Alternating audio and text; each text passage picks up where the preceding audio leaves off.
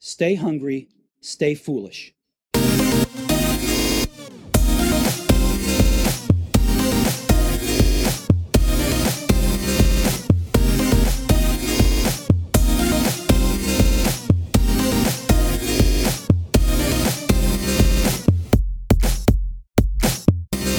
Okay, so now on the Innovation Show, it's a great honor to welcome Ash Maurya, CEO and founder of LeanStack, author of Running Lean and Scaling Lean. Welcome to the show. Pleasure to be on, Aidan. Real pleasure to have you, man. I've read Running Lean and I'm halfway through Scaling Lean, and it's so relevant beyond the startup to the actual big corporate of today. And we're going to touch on that later. But to start with, it'd be great to get a rundown of what Running Lean teaches us and what makes a successful startup. Sure. So being an entrepreneur myself, I got very interested in the process of building things. And like a lot of people out there, I had lots of great ideas, but not all of them went on to become great products or great business models. And so that created a problem for me after a while, because I wanted to figure out at the start, all these ideas looked very promising, but at some point, a couple of years down the road, they weren't. So what was wrong, and how can I better vet my ideas? That was really what inspired me to get started. So Running Lean was my attempt at codifying my lessons learned. Some of the mistakes that I made, I began blogging about it, eventually got turned into a book. And one of the things that I did as part of writing the book was teach some of these ideas. And I began to see lots of patterns. I began to see that really everyone out there was fundamentally making the same high-level mistakes. And one of the biggest pitfalls that I point out now is this notion of the innovator's bias or the entrepreneurial bias. And that's where we as entrepreneurs, as innovators, tend to prematurely fall in love with our solution. And then we spend every waking moment trying to just brute force that solution. And that isn't the optimal way to build what customers want. Yeah, that really makes sense, because when you read Running Lean and you look at the innovator's bias, you see that we all do this. We all have this bias towards something that we fall in love with, trying to square peg that into a round hole. And that leads to 9 out of 10 startups failing, as you say, and 66% having to drastically change their original plans in some way. But one of the great ways I kind of looked at when I read your work, it reminded me of the Thomas Edison quote that he didn't fail. He actually found 10,000 ways that won't work, and that really resonated with me, because you talk about this constant iteration, and that iteration only comes from actually shipping the product, not doing a business plan, none of that work. It's actually by getting the product out the door that you actually innovate. Absolutely, and that's where the learning feedback loop begins to come in. Is that we may have some grand schemes and grand ideas, but the only test is when that idea has impact with its customers. And based on what they do, not what they say they'll do, but based on what they do, we sometimes have to adjust our ideas. So again, there's a big difference. I don't want to make it sound like we just need to go out and do a bunch of focus groups and surveys and ask customers what they want, because I wish life were that easy. But Steve Jobs said it well when he said it's not the customer's job to know what they want, because oftentimes they just don't. They can describe what they're trying to achieve and what problems they're running into, and that's the key there. So that's why in the Running Lean book, I talk about uncovering what customers want in a two-phase process. We have to first get inside their heads and really understand their problems deep enough, and only then can we begin to formulate solutions. And sometimes the solution we have in our mind may not work, and we have to adjust and tweak, refine along the way. And that's where the iterations come in. So rather than doing big bang product launches, the big message or the key message in Running Lean and the Lean startup in general is run small and fast additive iterations or experiments to test those along the way. Yeah, and you talk often about the Lean startup and the Lean startup work, but your work was concurrent to that, wasn't it? The Lean startup, Eric Ries's work, and your work were at the same time. It was almost like this kind of synergy of thinking that happened around the same time. Yeah, it was a dialogue. So I would say that it's the funny thing with ideas in general is that if you look at a telephone, it was invented by two people at the same time, and they weren't collaborating. It was just happened to be the time for the telephone. So similarly, I think a lot of what I've kind of retrospectively seen is a lot of the conditions for thinking about what became the lean startup were there. The world changed. It was easier to build products, but still the odds of success were dismal because we were building stuff nobody wanted. And so that's what Eric began to talk about. Why does that happen? Steve Blank and a whole bunch of people kind of were talking about similar things, and we all influenced each other. I was heavily influenced by both Steve Blank and Eric Ries, but I would say that I stumbled into the problem firsthand and was already searching for solutions. One of the things that I also think is a bit of a extension or what's different about what I do is that I took some of the experimental mindset from what Eric was talking about with the lean startup and really front loaded it with the concept of business modeling. So in the past, we would go and write elaborate business plans. Nobody enjoys doing that. It takes a lot of time, and at the end, it just seems like a waste of time. But by the same token, you still need to have some plan in place. And that's where I began, again, looking for alternatives and ran into this thing called the business model canvas, refined it into what became the one-page business model, the lean canvas.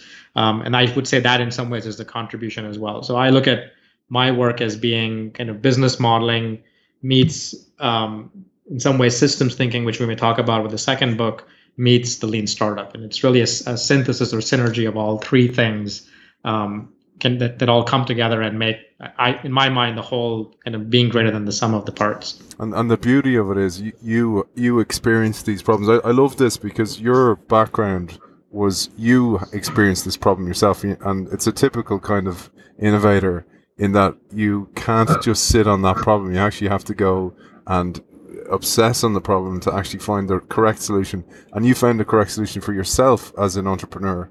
And through that, you've built your whole business out of that. And you like the lean canvas, because I read the business model generation book and the business model canvas. I used that the whole time.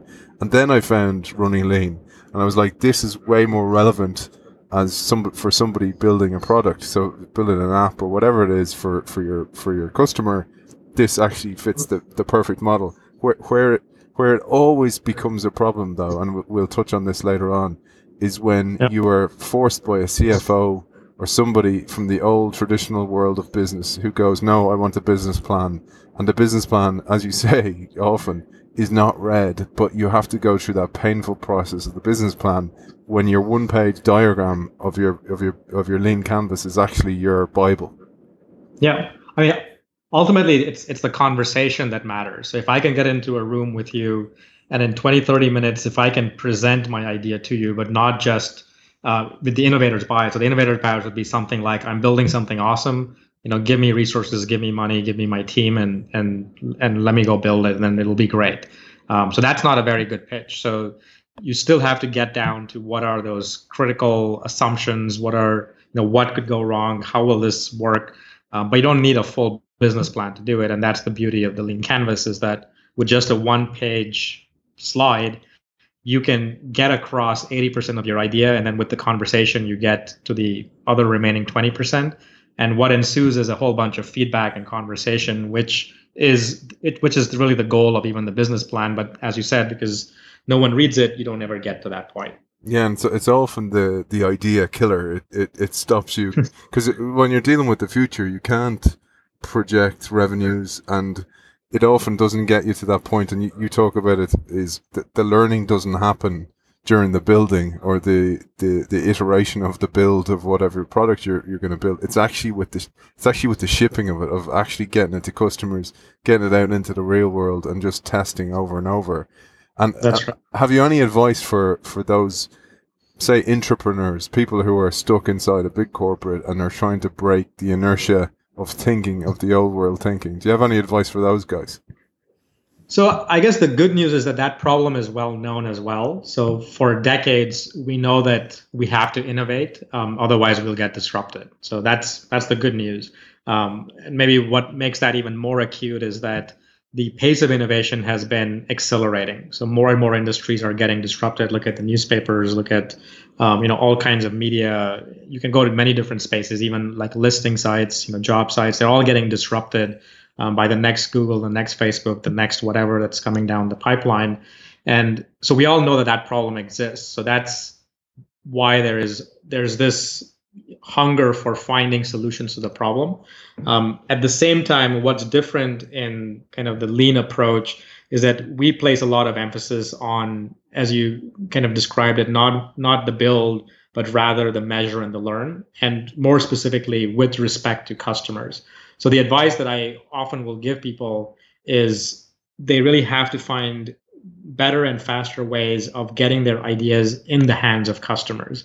And sometimes, more easily said than done.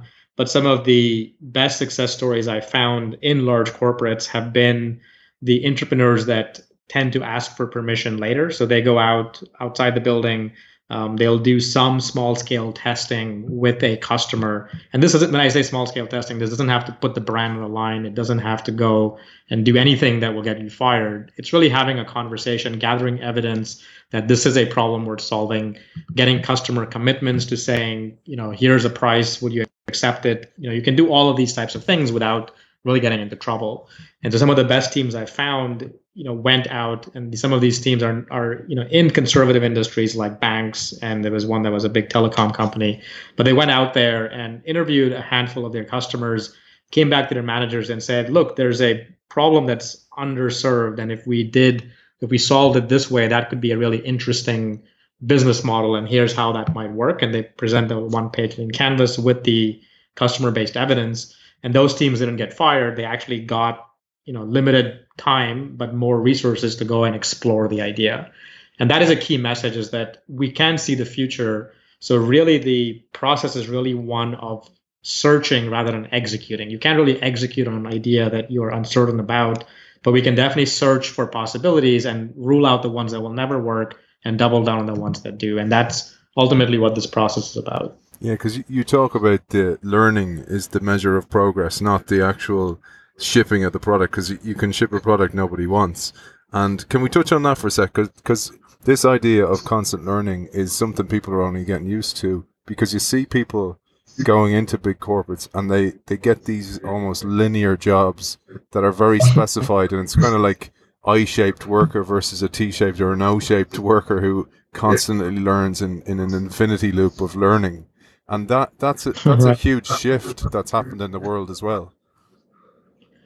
Yeah. And so again, when you embrace that fast feedback loop, the learning does come very quickly, and it comes in these small bursts. And then that's where, going back to your Edison quote, this notion of failure goes away, right? So if every week, and you can do this every day, by the way, but let's just say every week you are having some interaction with customers. These could be a customer conversation, could be an interview, could be showing them some mock-ups, showing them some demos, and getting real actionable feedback. If you're doing that every single week, as you change the product, as you change your mind, I would really challenge you to call that failing. I mean, that's just you adjusting to something that works. And that's the beauty of this, is that when you incorporate such small and fast feedback loops in the process, you're really just course correcting your idea from what you thought you would build to what you actually build.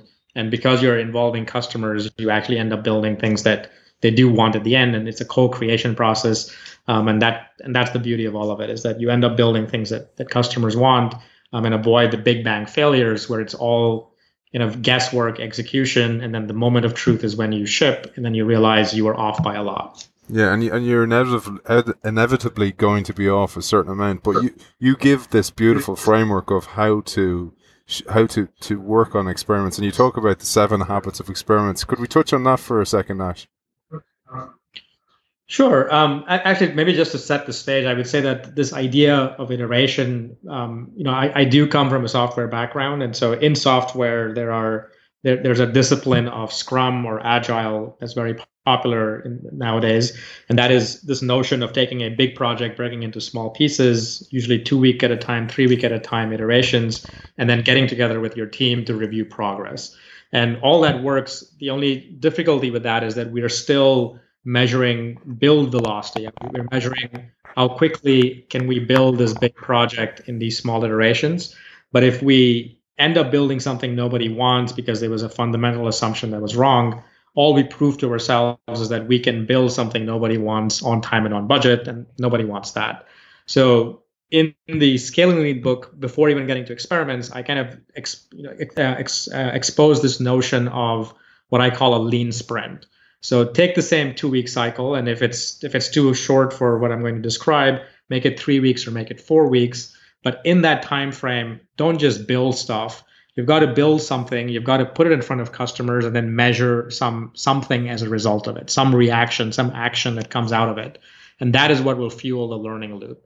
And so when you're designing experiments, you have to break them down into those 3 phases. There's a build phase. And before you even build, you have to start. I don't know if we'll get through all 7 of the habits, but I'll at least outline the most common ones. One of the most important thing is declaring outcomes up front. So a lot of the lean approach comes from the scientific method and would be unheard of for scientists just to go into labs and start mixing a bunch of compounds just to see what they can do. And we tend to do those types of things. We build some product, some features, and then we throw it out there to see what happens. And that is not a very good way to run an experiment. So we have to declare outcomes up front, and that is key because otherwise post-rationalization sets in. So no matter what the outcome is, there is going to be an outcome, and we will often unconsciously rationalize it saying, oh, I expected that, or this was just a bad time to launch. We'll try again next month. And that's not a very healthy way to hold ourselves accountable. Typically, when we do that, we give ourselves all kinds of excuses for not achieving business model goals. And eventually we run out of time, run out of resources, all those things happen, and we just kill the project without really learning anything. So a much better approach is for every experiment you run, declare an outcome up front. And then, in the book, I describe some steps for doing that and some techniques and even tricks for doing it, because oftentimes we are scared to make bold declarations because we're afraid of being proven wrong. We are afraid of what our peers think. So I kind of share some tactical things in there that might be helpful to overcome those. Another key part when declaring outcomes is making sure they are falsifiable. And that's a big word that comes from the scientific method. That simply means it has to be testable. It has to be measurable. And so again, in the book, I go through some fragments that you can use. But those are the 2 big ones. You want to make sure that you're declaring outcomes up front. You are making sure that they can be measured and tested. And then you want to time box your experiments. That one comes rather naturally for people, because otherwise we'll be waiting a long time. And then very important is to have a baseline. If you are just going out there and coming up with numbers out of thin air or measuring conversion rates or things like that with no benchmark or baseline, then again, you don't know if that was any good. So you need to have some baseline or benchmark. In the beginning, you can look at others in the industry. You can use some industry standard numbers.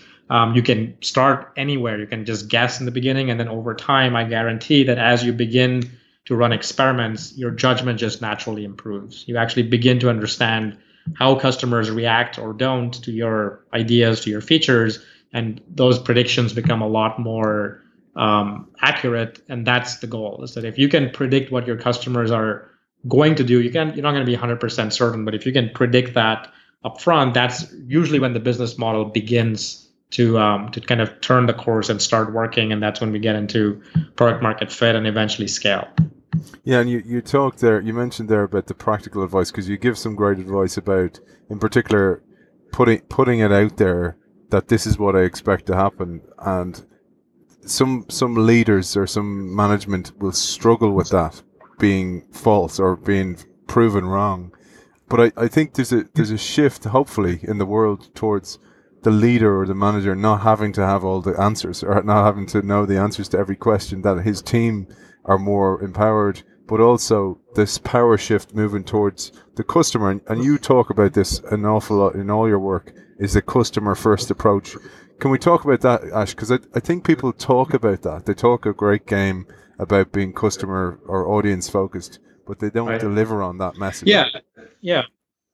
Yeah, I would say that we pay a lot of lip service to talking to customers, and I go back to that Steve Jobs quote, is that if you simply ask them what they want, you often will build something that they don't really want, because therein kind of lies another bias. This time it's just maybe a human bias, but if you ask anyone for what can I do for you, they will usually give you a solution. But if they don't understand the problems themselves, then it's going to be hard for you to actually solve anything for them. So there is a whole bunch of techniques. And so if I go back to the Running Lean book, it's really solely, if I summarize it, it's really all about how do we build what customers want without asking them, without asking them for the feature list, without asking them for the solution. And so it goes through a pretty methodical process for how you have to start with problems, how you have to uncover their goals and obstacles and understand their existing alternatives. And only then can you really begin to understand what solution might fit in their context. And even, like I said, sometimes they don't even know that. And that's where innovation lies. Innovation is not the job of customers. That's really our jobs as the innovators. So we own the solution box, but we need the customer's help to uncover that. So that's where this work begins to differ, because a lot of people will say, oh, yeah, we talk to customers all the time. We run surveys, we run focus groups. But those often miss the mark because, as I said, it's very hard to get a customer to tell you what's going to work. That's really our job to go figure out. Yeah, because most customers with declared data, like survey data, will just answer it because maybe some incentive to do it. But I loved a thing you talked about before, because you talk about market constraints and also behavioral change. But one of the things you really talk about is commission for salespeople. So you talk about how to, like, the beauty of your work is you cover every aspect, because you are the customer or the reader of the book or the actual receiver of this information, as well as the creator of it. But you talk about this with salespeople, about certain incentives will evoke certain behaviors, and how to unlock the behaviors you want. Can we talk about that? Yeah. So it really goes down to kind of this notion of I call it the curse of specialization. Is that as we have grown bigger, we've all specialized into kind of different skills, and sales being one of them. Development or building is another, design another, marketing another, and so we all specialized. And then to make work, to incentivize people, we come up with these local KPIs, key performance indicators. So I might go to my salesperson and say, if you sell more, I will pay you more. So I'll give you these commissions, and we'll do this monthly. So you're incentivized for the whole month to go and sell as much as you can. On principle, it sounds great because people have this incentive; they're going to sell more. The problem we run into is that every one of these business models or every one of these things is a system, and it kind of works in complex ways. And so the way I'll describe this is, let's say a salesperson is chugging along and it's the last week of the month and they haven't met their quota. Well, they want to make their commission, and so they're going to change tactics. They might actually start getting aggressive on the calls. They might actually start pushing. They might actually start aggressively discounting or misrepresenting the product. All kinds of things can be happening. And so as a result, what ends up happening is that they may make the sale, but the sale may not be the one that sticks. And studies have showed this. So people have found that customer retention is actually higher when they're sold to in the beginning of the month than at the end of the month. And if you study that even further, it's oftentimes because those customers were forced into a sale, and they may not have bought the product under normal circumstances, but they did it because of some tactic or the other. And so when they had a chance to cancel away or get rid of the product, they did. So in month 2 or month 3, they were done and they left. And that's a huge expense. So in the short term, salesperson makes a commission, but the whole company serves this customer for 2 or 3 months, and then they have to see them go away. That's an awful waste of all these resources. And it doesn't only happen to salespeople. So the way these KPIs work is that if we don't think of the business model outcome, if we don't think of the whole as a system, we can start to optimize these local KPIs and run into the same issues. So I might go to a marketer and say, I want leads. I want to be able to get leads into my system. And a good marketer will ask me what's my budget, because they can go and buy leads at every price point. They may not be any good, but they'll get me leads if that's all I care about. So if I don't tell them I want leads that will convert, and I'm going to measure that conversion and make sure they're staying with us for 90 days or whatever my time frame is, I'll just get crappy leads, because that's how they're going to get their commission. That's the easy work. They'll take it and be done.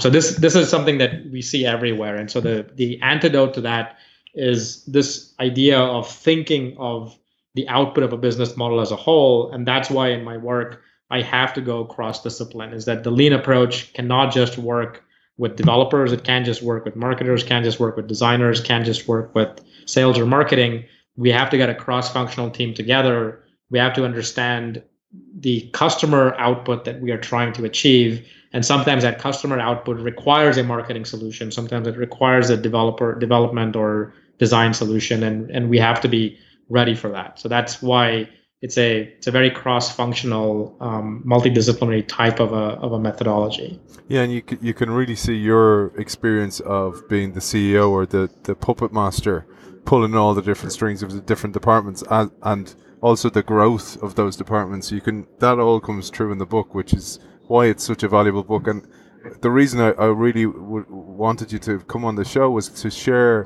that your work goes way beyond the world of the startup and goes into the innovator, or goes into traditional companies now. And I know you're doing a lot of consultancy with traditional companies. But before we go there, one place I'd love to finish here is before we finish negatively on the startup, because Eric Ries says startups that succeed are those who manage to iterate enough times before running out of resources. But then going back to an Edison quote, many of life's failures are people who did not realize how close they were to success when they gave up.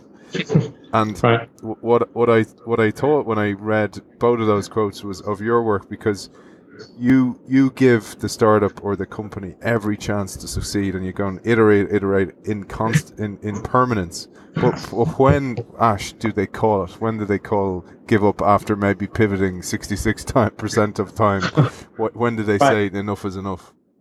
So the way that I address that dichotomy, yes, because on the one hand, we tell people you have to persevere, you have to have grit, and that's the entrepreneurial trait. Without that, you're not going to survive. On the other hand, we say you've got to fail fast and move on, and they're both in conflict with each other. But the way I reconcile that is by really focusing on a bunch of things. The first is really encouraging innovators to fall in love with the problem and not the solution. So the challenge we get into is when we think that I'm going to build, if I use the Edison example, I'm going to build this particular type of light bulb, and because it's not ready because a customer said no, I'm just going to brute force that. That usually is where we often go wrong. A much better, and so the analogy I give on that is that trying to start with a solution is like building a key, and you don't quite know what door it's going to open. And so we can randomly 1,000 times try every door we run into, and you might get lucky. So I would say that in Edison's case, he was very brute force. And he may have given up while others. He actually persevered while others did not, and he in some ways got this solution out there. But it was still at the end of the day a problem worth solving. So there's never going to be a methodology or an answer that will cover all cases. But what I find is that a much better approach is, rather than saying I'm going to build a light bulb, you want to instead fall in love with the problem. So what is the problem out there? If you're using candles or things, and he of course was aware of those problems, and he was trying to solve it. And then it becomes a lot clearer.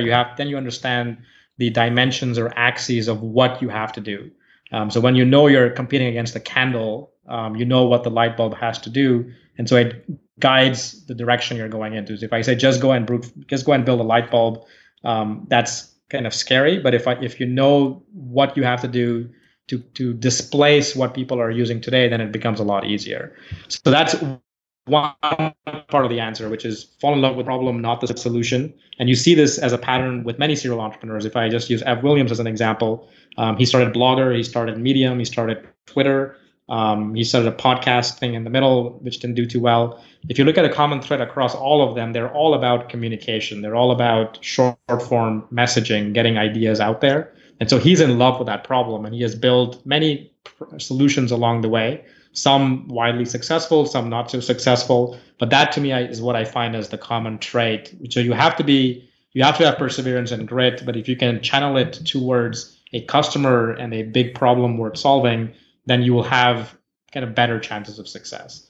As to the pivot question, I tend to, in the newer work, I tend to describe goals, and I tend to describe time boxes as measures for when you know an idea is working, or maybe when it's time to put it on the back burner or even reset it. So a lot of this process is about evidence-based learning.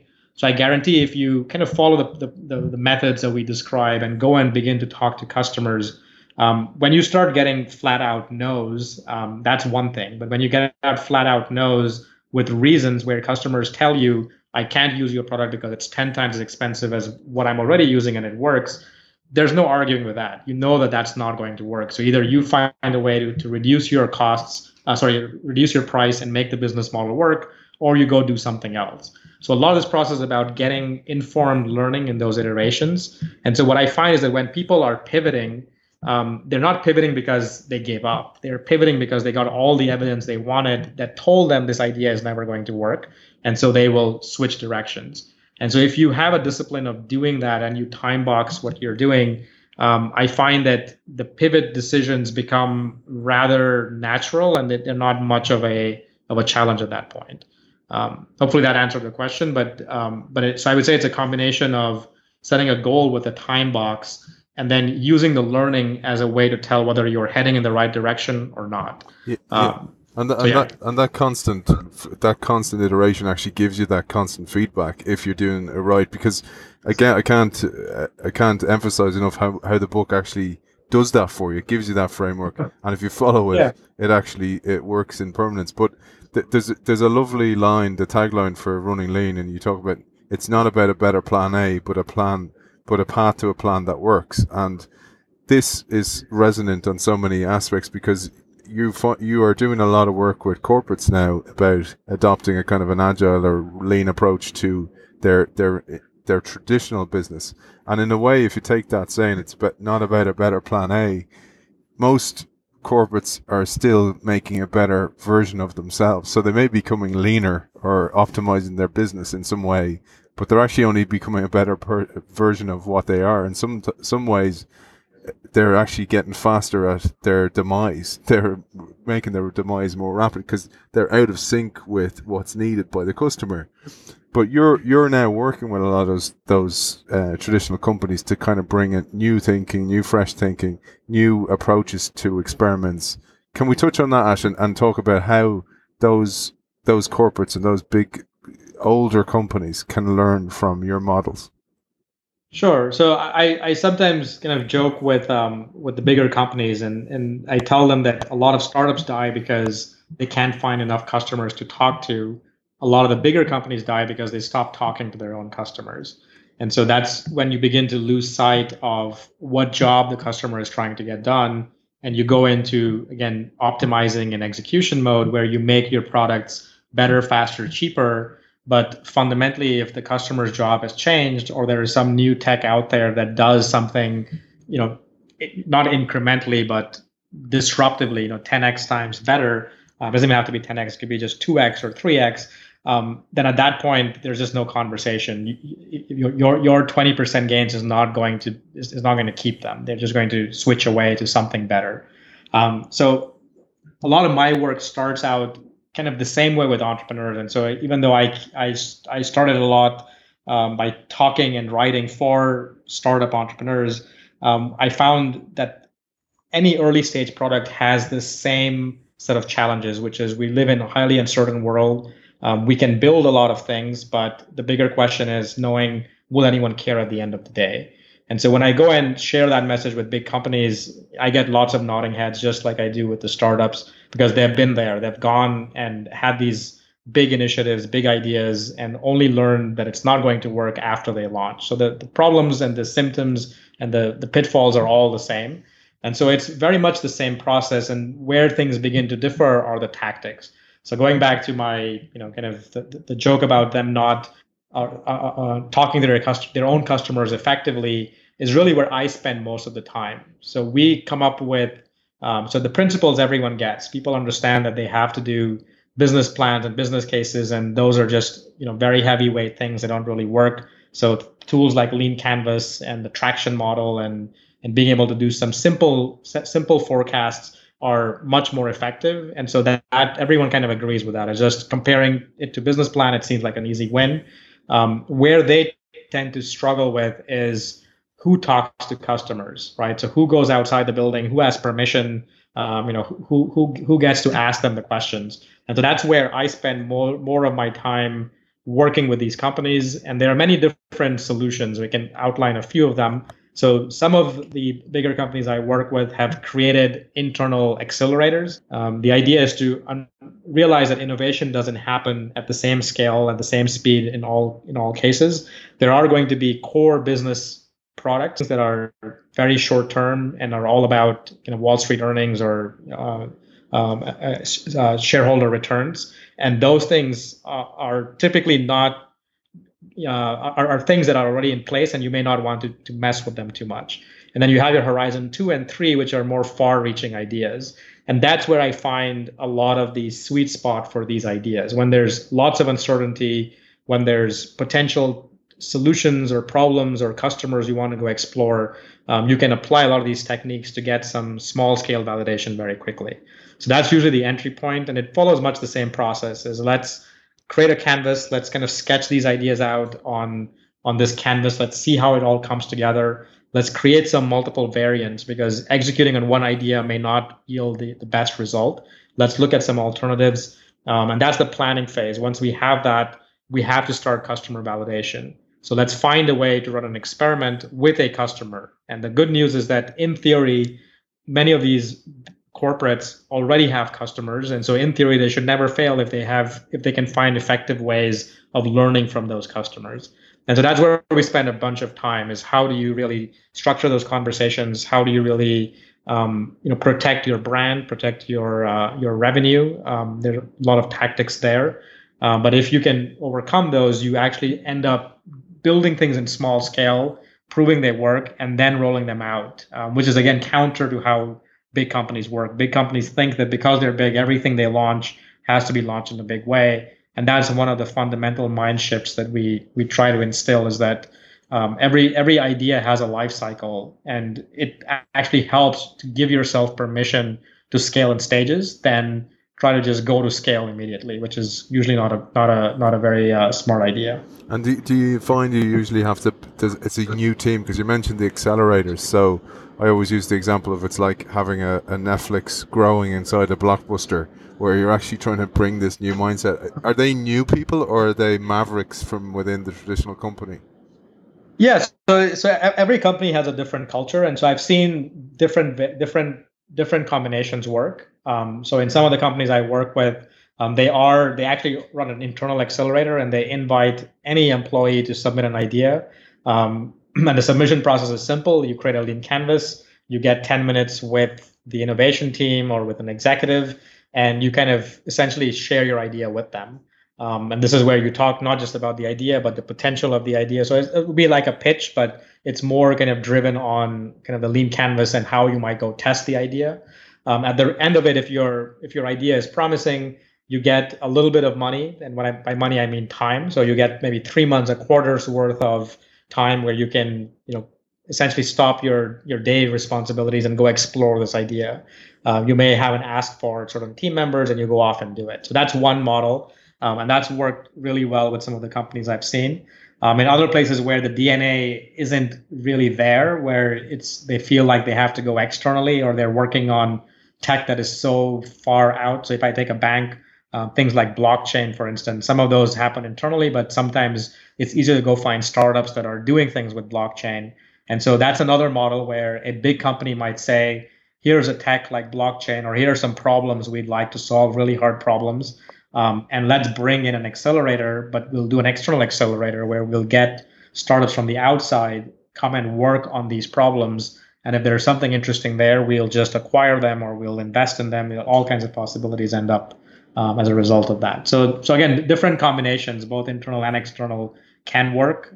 It just many times depends on the culture of the company and also the environment in which they're operating. Yeah, that makes total sense. And a last question for you, and we're just wary of your time, is you talk often about when you launch an experiment that your early adopters can often come from somebody who may follow your blog, for example, because the power of content marketing, of which you were a king, is so important these days. And it's probably a question you're not asked that much, but I see how, I mean, your own company, LeanStack.com, now has actually grown out of this passion that you had to create content and to actually advise and help others for free. And even like, if I'm correct, when you launched Running Lean, you used almost the Dropbox approach of having the book on and see if there was enough interest, an image of the book, and see if there was enough interest in the book to buy it before you actually went and got the book published. Is that correct? Sure. Yep, that's exactly right. Yeah, I love that, man, because I actually said that to so many people I know who were writing books. I said, you should see what this guy did Ash Maurya. He put the picture up and he just measured how many clicks were on the book, and then actually went, okay, there's enough interest here. But your use of content marketing, of your own content, is so clever in that you're basically reassuring your market, your customer, and also your peers of your own ability all the time, but also including them in that voyage at all times as well. Sure. I mean, and that, so I will just say that it doesn't have to always be content marketing, but in principle, I find that to establish a leading position in your field, if you can out-teach your competition, then you also outlearn them. And it's pretty counterintuitive. And that's really why I started blogging too, is that I found that as I wrote these blog posts, I understood the topic better. And so I actually got better. And as a result of the comments and questions that I got, I realized that there were still maybe some flaws in my thinking. And that was another nice feedback loop. So going back to the book example, when I decided to write the book, I first thought I would just write it like a typical author, which is lock myself up in my room for 6 months or a year and just crank out pages. And I found, one, it was very hard to do. And two, I had more questions than answers. And so I just came up with this approach, which is let's do some of the teaser page things you talked about. But even more important, I began to run workshops. I began to do talks. I went in and taught everything that was going to be in the book before I actually wrote the book. And in the process of doing that, I learned a ton. So because I had to organize my own thoughts, the book became easier to write. But more importantly, because the people that I was exposing this to had feedback and questions and comments that consciously and sometimes unconsciously changed the book as well. And so at the end, I actually wrote a book through those iterations because I was testing with my readers all along the way. So when the book was out, it was no surprise that it was well received because they actually helped me write it. So it was a co-creation process. So so whether it's content marketing or it's doing videos or it's just classic white papers or doing consulting, I just look at it more as, if you can build a continuous feedback loop with your customers, you win. And if you can kind of shorten the cycle times of learning, you'll win as well, because you will get all this feedback coming to you, and you end up refining and doing those course correcting I talked about. And eventually one day you'll have this product that wouldn't just work with the dozens or hundreds of customers you're testing with, but it will extrapolate out to the hundreds of thousands or millions, depending on kind of your reach and ambition for product. Yeah, that makes sense, man, about the constant learning, because it's one thing I've noticed with every innovator and every entrepreneur I've spoken to is they are constant learners. Do you have any last advice for people, books to read or people to follow that you learn from yourself? Yeah, so I have tons of classic books that I can rat out here, but instead what I tend to do, and it's probably what I will advise people to do, is really baseline where your learning really is, and so maybe I'll take a step back. When I pick up a book, I pick it up to solve a problem, and it's kind of sad. And even if I'm reading a fictional book, it's because I want to kill time or stress or be entertained. So there's still something there. But this applies more to nonfiction. So I would say with nonfiction, I don't pick a book just because it looks interesting. I pick a book to apply it, and that book will differ based on what obstacles or problems I'm currently facing. So if I'm trying to launch a new product, I might pick up a marketing book because I want to understand. When I did my book launch, I read a ton about book launches. And so figure out the best sources for solutions for the problem you're encountering and go learn from them. It doesn't also have to just be a book. You could go and try to find an advisor. You could go and try to reach out. I talked to a bunch of successful authors before I wrote my own book to understand what the process was like, what marketing should look like, does content marketing work? I had a whole bunch of questions, and that's a very effective way for short-circuiting your learning. So that's what I would recommend is identify the few things that you need to get done. So the few riskiest assumptions in your business or the few constraints or bottlenecks that are holding you back, and really just focus on solving those and search for a whole bunch of solutions. So don't just think you have the answer. Really understand that problem, going back to love the problem, not your solution. Really understand what you're trying to achieve, what the problem is, and go look for solutions, whether that's in a book, whether that's in a YouTube video, whether that's picking up the phone and trying to reach somebody who may have the answer. And if you do that, I guarantee you again shorten your cycle times towards finding something that will work. I love that, man. That's a lovely way to wrap up. Loving the problems, and you're actually living that with your own self-education. Ash, it's been an absolute pleasure talking to you. People can find you on the LeanStack.com, Running Lean, RunningLeanHQ.com is where they can find the book. And your AshMaurya.com and also Twitter, Ash Maurya. Is there anywhere else people can find you, Ash? That's no, those are all the great places, and usually everything is on LeanStack.com. So if that's the only domain you want to remember, just LeanStack will get you to all those other places. Brilliant, man. Well, it's an absolute pleasure talking to you, and thanks for joining us. Thank you, Aidan. Thanks, Ash. So now on the Innovation Show, it's a great honour to welcome Damien Browne, CEO and founder of Standard Access. Welcome to the show, Damien. Thanks, Ed, and thanks very much for having me on. It's much appreciated. I thought it was such a valuable idea, particularly when we move to this access ownerless world where people are sharing their houses, sharing their properties, etc. And Standard Access is a perfect model for that world. So before we talk about the business itself, let's talk about you and how you got to it.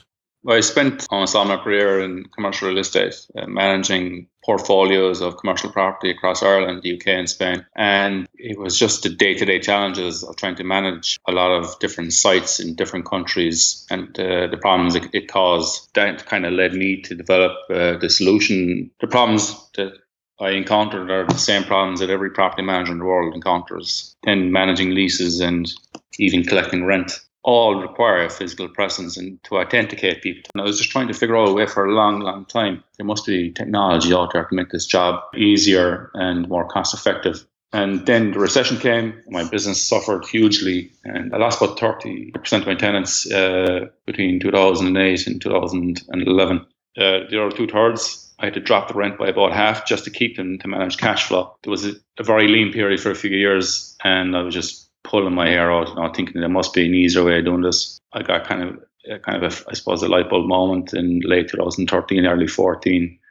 I thought, wouldn't it be great if you could use a medium like mobile phones to manage the tenants and manage the buildings and access to the buildings. I went to the local Enterprise Ireland office in Tralee, and I discussed it with the manager, Jerry Maloney. Within the first 5 minutes of telling Jerry who I was and what I wanted to do, he said, this is something that I think we could back down.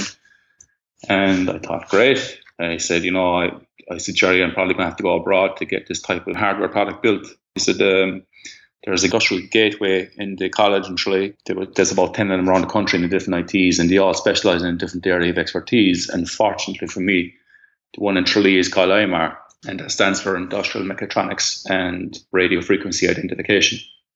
And it was exactly the type of expertise that I needed. So he introduced me to the people in the college there. It was Ultimate McCarthy was the manager, and Dr. Pat Doody. I went and met them and explained that I wanted software, like an enterprise level dashboard. Facilities managers and landlords could upload all their properties, and kind of like that guests or potential tenants could come along and select the type of property wanted, location, size, budget, duration, etc. And the window would pop up then, we'll say from Stripe or PayPal, and people could enter their credit card details and make a payment for the amount of time, the amount of space they wanted to use for a certain amount of time. And if they made a successful transaction for the real estate they wanted to use, that the keys would be generated by the back-end server and sent out to their phone. So during that meeting, they said, yeah, Damien, that's the easy part about hardware to open doors. There's smart locks on the market, and they were just coming into the market at the time, and they were all Bluetooth enabled and NFC.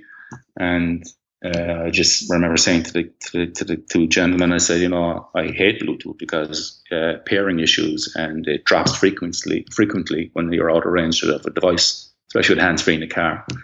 And they need software updates. And, you got Bluetooth low emissions, you got 4.0, 3.0, 2.0. Not everybody's going to have the latest, greatest smartphone to work with your hardware. I didn't really want to pursue a Bluetooth device.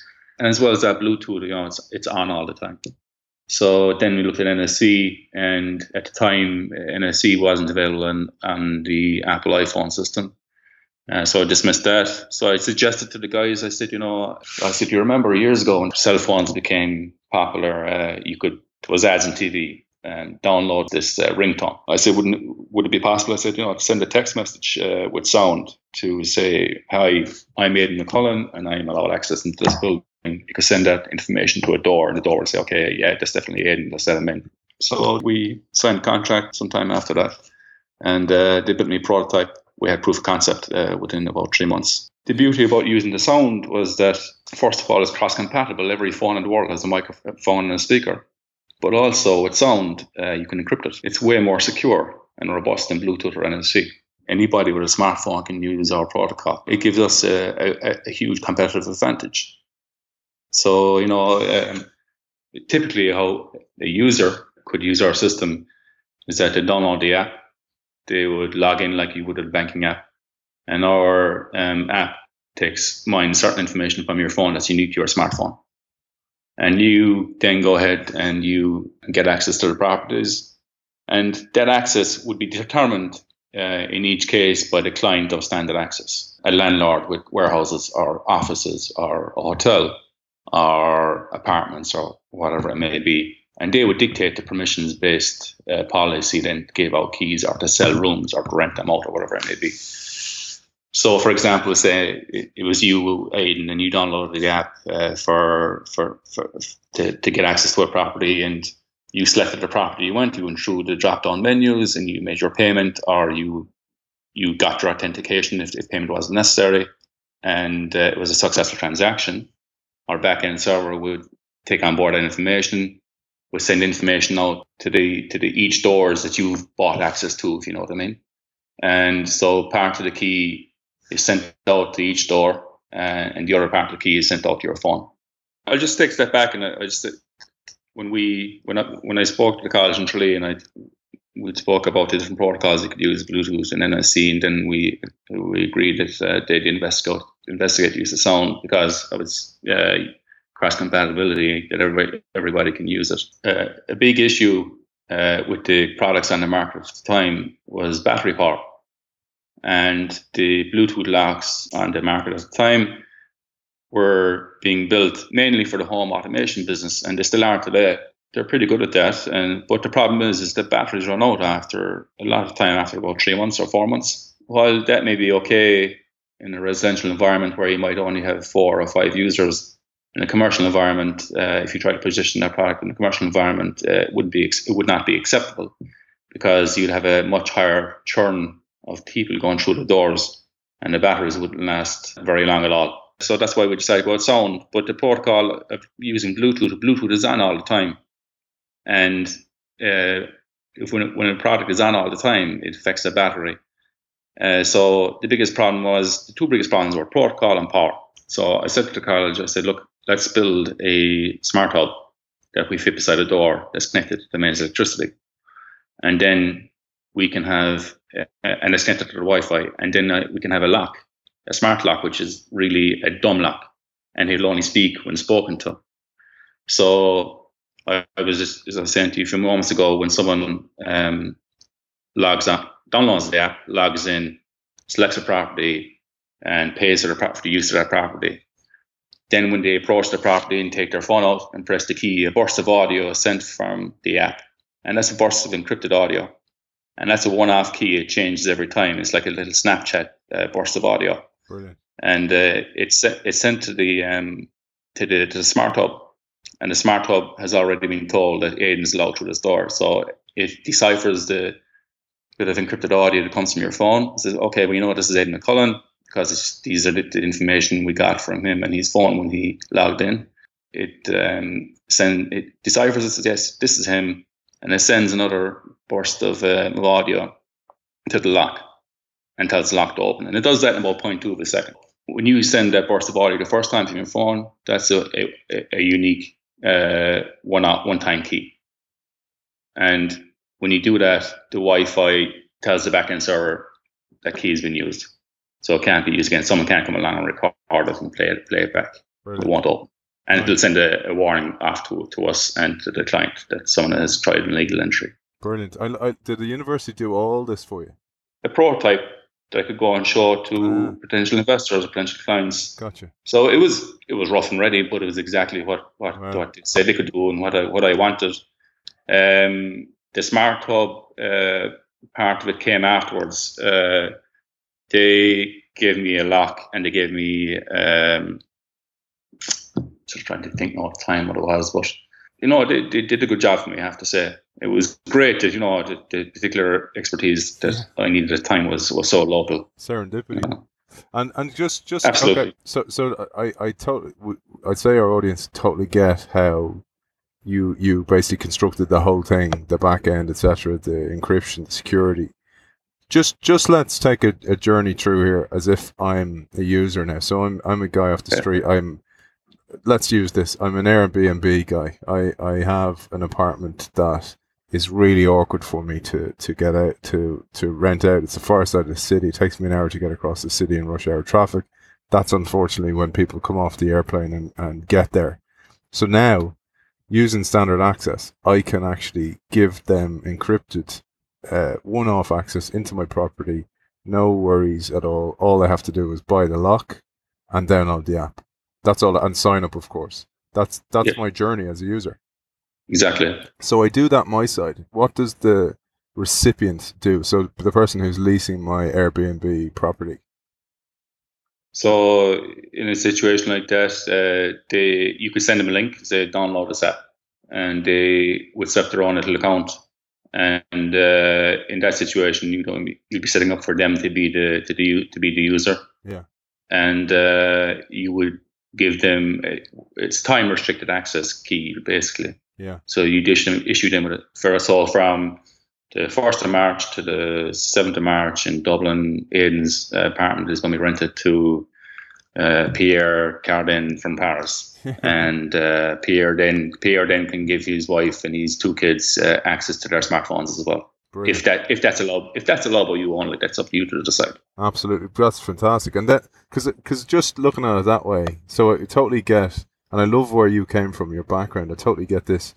Your evolution from being the estate agent with a problem, and you focused on the problem rather than the solution. Because we have Ash Maurya on this show as well, who wrote Running Lean and LeanStack website and does the Lean Canvas, and he talks about this obsession with the problem rather than the solution, and you obsessed over that problem for years to find the solution, and then you waited, and this perfect serendipity of the right people being on your doorstep, like an unbelievable story really, of being on your doorstep in Kerry and being able to deliver you that prototype is just brilliant. But just taking a zooming up now in a helicopter and looking down, you are now like in prime position to be acquired by an Airbnb or several chains of estate agencies across the world. But you probably don't even need to, because you're so useful to all of those companies. You're so useful to anybody who's doing property. And I love your video on standardaccess.co where there's a guy out playing golf and bang, he gets a little notification. It's a bit cheesy. It's a tiny bit cheesy. And the guy actually is very Robert De Niro looking guy.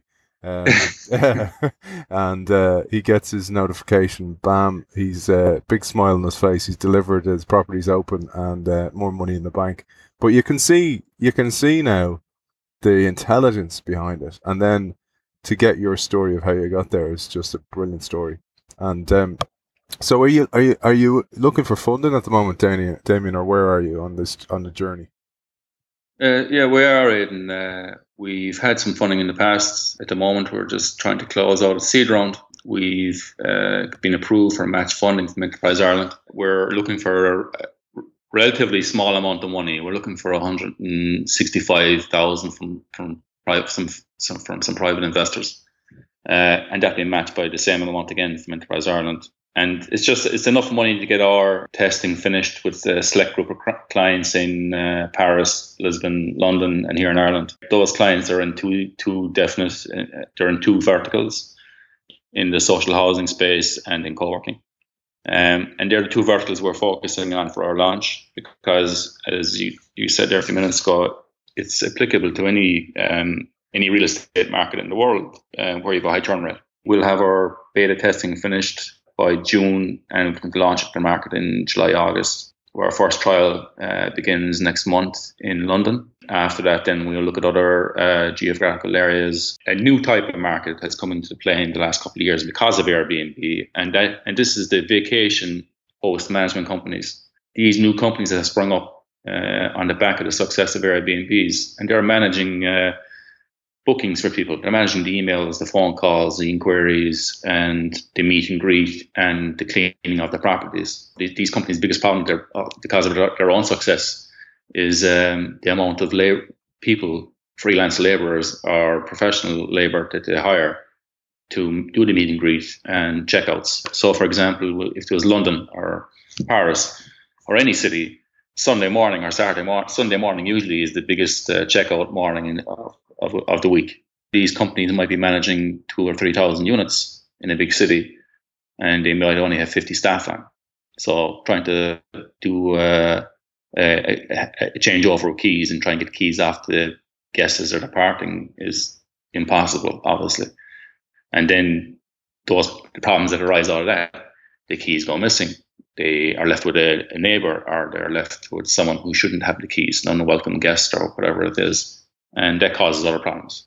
Yeah, and then you add in your security layer and your obsession over that security with the encryption of the audio and the amount of work you did on that, and it makes it a foolproof tool. Yeah. Damien, how can people get in touch? You mentioned the funding. I'm sure people are going to get in touch with you over that. I know the website's www.standardaccess.co. Where else can people get in touch with? Damien, Damien at standardaccess.co, at Damien Browne on Twitter, at standardaccess on Twitter. We wish you the very, very best of luck. Right. I'm sure people will be in touch. Thanks for joining us. Thanks very much, Ed. Appreciate it. Thank you.